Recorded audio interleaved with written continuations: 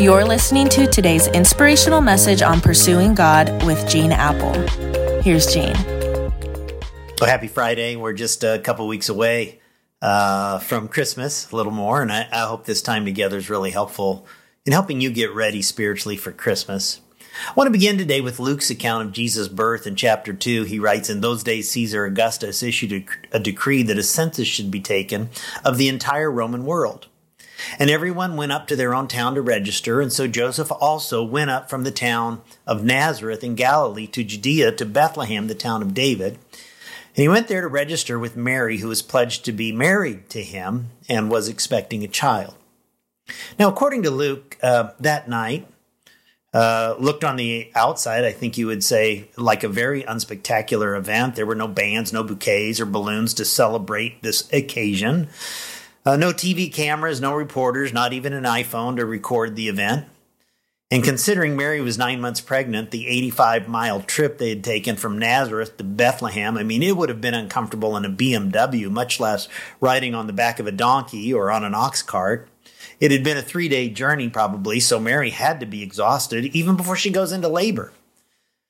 Once they arrive, there's the nightmare of no vacancy at any of the usual lodging places. Bethlehem was a small village, little town of Bethlehem.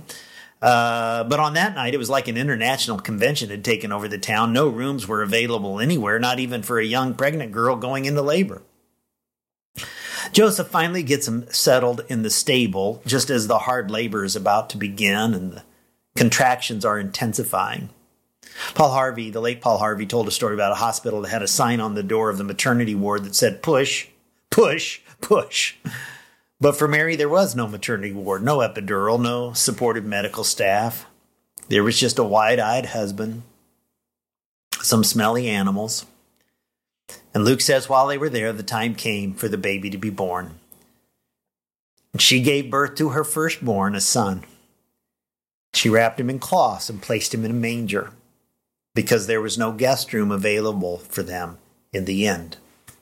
Suddenly, there was a very unusual birth announcement made to the shepherds out on a hillside. An angel appeared to them and said, "Do not be afraid. I bring you good news of great joy that will be for all the people. Today in the town of David, a Savior has been born to you. He is Christ the Lord." Now, I want to focus on 3 words in that announcement to the shepherds: a Savior, Christ, Lord. Savior, Christ, Lord. The word Savior refers to the fact that Jesus could forgive us for the sins of our past, from our moral failures and our selfish and short-sighted blunders that have created a separation, a distance between us and God. And the announcement that this baby is the Savior means he is the one who will be the forgiver of our sins for our past. The word Lord means leader. Jesus is the one who can lead us out of our sinful past and into a new beginning in the present. He's the one who can help straighten out our blunder-filled paths and lead us to experience life at its fullest. But the word I really want to zero in on is that word Christ. Christ is the Greek word for the Hebrew word Messiah. The Jewish people had been looking all their lives for the time when God would send the Messiah, the deliverer, the one who would deliver them from death in the future. This baby would be the forgiver of sins, the leader of our lives, and the deliverer from death. Now, why would that be significant to the shepherds? Why would it be significant to us? Because we're all going to die. I once visited a website called The Death Clock, and I typed the date of my birth, and based on life expectancies, as of that morning, it said I had 977,827,721 seconds left to live, and the seconds just kept ticking away as you looked at it. It said, "Your personal date of death is Friday, December 2nd, 2033. You may want to make plans for the next life." Deathclock.com is described as the internet's friendly reminder that life is slipping away. It was sobering to watch seconds continually tick off. And I kept thinking, there's another one. There's another one. There's another one.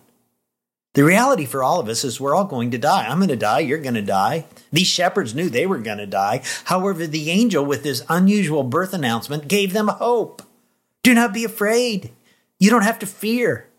This Christ is not only the forgiver of your sins of your past, thank goodness that he is, the perfect leader of your life in the present, thank goodness that he's that, but he's the ultimate deliverer from death in your future.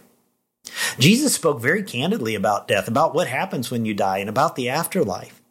And from his eternal perspective, death is a universal reality all of us need to face. It does us no good to be in denial about reality. That's why we need Jesus to provide us with the hope of everlasting life. And by putting our faith in Jesus as our Savior and trusting our lives to his leadership, we can know with certainty that we're ready to stand before God in eternity. Do you know what's waiting for you in the afterlife? Do you know where you'll spend eternity? You can know. It all depends on what you've decided to do with Jesus. How about if you haven't putting your faith in him right now as your Savior, your Lord, and your deliverer? And God, that's my prayer, that everyone within the sound of my voice would declare that you're their Savior, you're their Lord, their leader, and you're their Messiah, the deliverer from death. Thank you for coming. Thank you for the meaning behind this announcement to the shepherds. In Jesus' name we pray. Amen. Catch you tomorrow. You're listening to today's inspirational message on Pursuing God with Gene Apple.